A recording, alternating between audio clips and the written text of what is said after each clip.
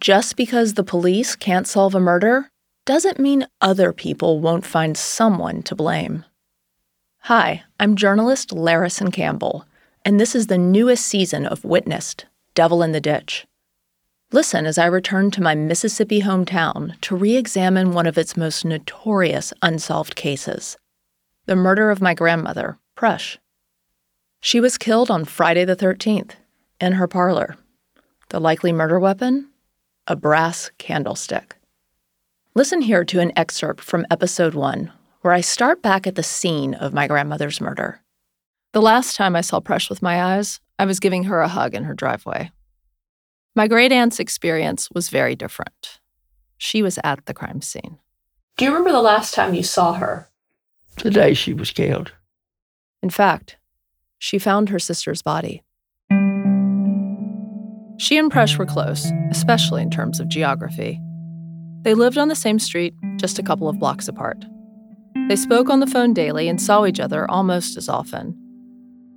That day they had plans. They were going to see this beauty parlor operator, a hairdresser at the salon whose husband had just died. My great-aunt says she had been expecting Prush to pick her up around 3:30 that afternoon. So earlier that morning, she gets some errands done. She runs down to Daddle's, a dress shop, to pick up a blouse, then swings by the grocery store next to it. It all takes about 45 minutes. When she gets home, she makes a few calls, then eats lunch with her son who lives with her. When she's done eating, she calls Prush, who doesn't answer, which my aunt thought was odd enough that she tried Prush and some of Prush's friends several more times over the next 3 hours trying to track her down. And what'd y'all do in between lunch and sitting on the couch around 3? I got ready for her to come get me. And I waited and waited for her to pick me up. And she didn't come and didn't come. She doesn't show. And I said, I think I'm going to go over to the house and see what's holding her up. So Prush's sister says she tells her son to wait at the house in case Prush happens to arrive while she's gone to check on her. So I went over there, and she was lying on the floor with a rag over her face. She finds Prush's face is covered with a dish towel. For a minute, Prush's sister says she's confused. Is she doing some type of workout? She's big on exercising, if you want to call it that. And I said, what in life are you doing on the floor? And I took the cloth off of her face, and she was dead. I was so stunned. You can imagine. And I called the ambulance service, and I said, my sister has been killed, and she is on the floor. Come immediately. I know it was in the evening time, and we were about to get off, and it was a Friday. Ricky Spratlin, now retired from the Greenville Police Department, then Lieutenant Chief of Detectives, and one of the first officers on the scene. It was really stormy outside. It was terrible. Prush's house sat on 2 corner lots, right in the center of Greenville. Her driveway also ran the length of the property, making it more or less a shortcut between the neighborhood and a busy 4-lane street. We could sit at the kitchen table and watch cars cut through all the time. A thicket of eleagnas and hydrangeas made it easy to forget how centrally located you were. But from the outside, it was probably the most visible and accessible home in Greenville. They've been to direct me out to the back of the house, show me what they first found. I noticed that there was a lawn chair with a newspaper and a coffee cup just laying there. Okay, so then they took me into the sunroom, which nothing was locked. And that's when I saw him. She was laying on the floor. She suffered a blunt force trauma right on the front forehead area. The hole it left was bad enough that officers first thought she'd been shot.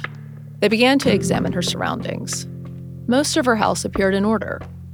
A few feet behind her body was the breakfast room, where she displayed a lot of her silver and china. That room was totally undisturbed. The only sign of disarray was her purse. It was open on the table above her, its contents spilling onto a wooden chair below. Coins, an address book, an empty bank envelope. Investigators began to look for a murder weapon right away. Well, he looked everywhere, trying to find what the weapon might have been, but she had a lot of stuff in that house. Presh wasn't much of a housekeeper, and she loved antiques. Every surface was covered with something glass or brass or silver. I knew she had a lot of candle holders and things around, and I looked at one. I said, it could have been used, and we went ahead and collected it and sent it off. Friends and neighbors had started gathering in the street outside Presh's house, and my family began making their way to Greenville. Well, my first reaction when I heard about Presh's murder was that your daddy would never be okay. My mom. She and my dad were living 2 hours away in Jackson when Presh was killed. Pretty much a blur. My dad again. I can remember your mother saying you loved her so much. So, at that point, I think we both decided we needed to pack a suitcase because we were going to be there for several days. I remember pulling up there, and there were lots of cars, and I got out, and somebody grabbed me and told him Presh's sister was over at one of the neighbors' houses. She wasn't doing well. It's pretty much a basket case. She was kind of shaking. She looked the most nervous I've ever seen her look. She had just found Presh dead. I mean, it flashes in your brain. I mean, there you are. And you keep seeing the body, whereas we just miss her. We don't have that grisly, horrifying image stuck in our brains. And the way her body was left was a big clue for detectives. She was placed where she wouldn't look so bad. Her feet were together, and there was a dish rag over her face. That tells me right there, whoever did it knew her and couldn't stand us there looking like that. That's some of the training I've had. If you see something like that, that's going to be your first clue to keep in your notes in your mind. From Campside Media and Sony Music Entertainment, Witnessed Devil in the Ditch is available now.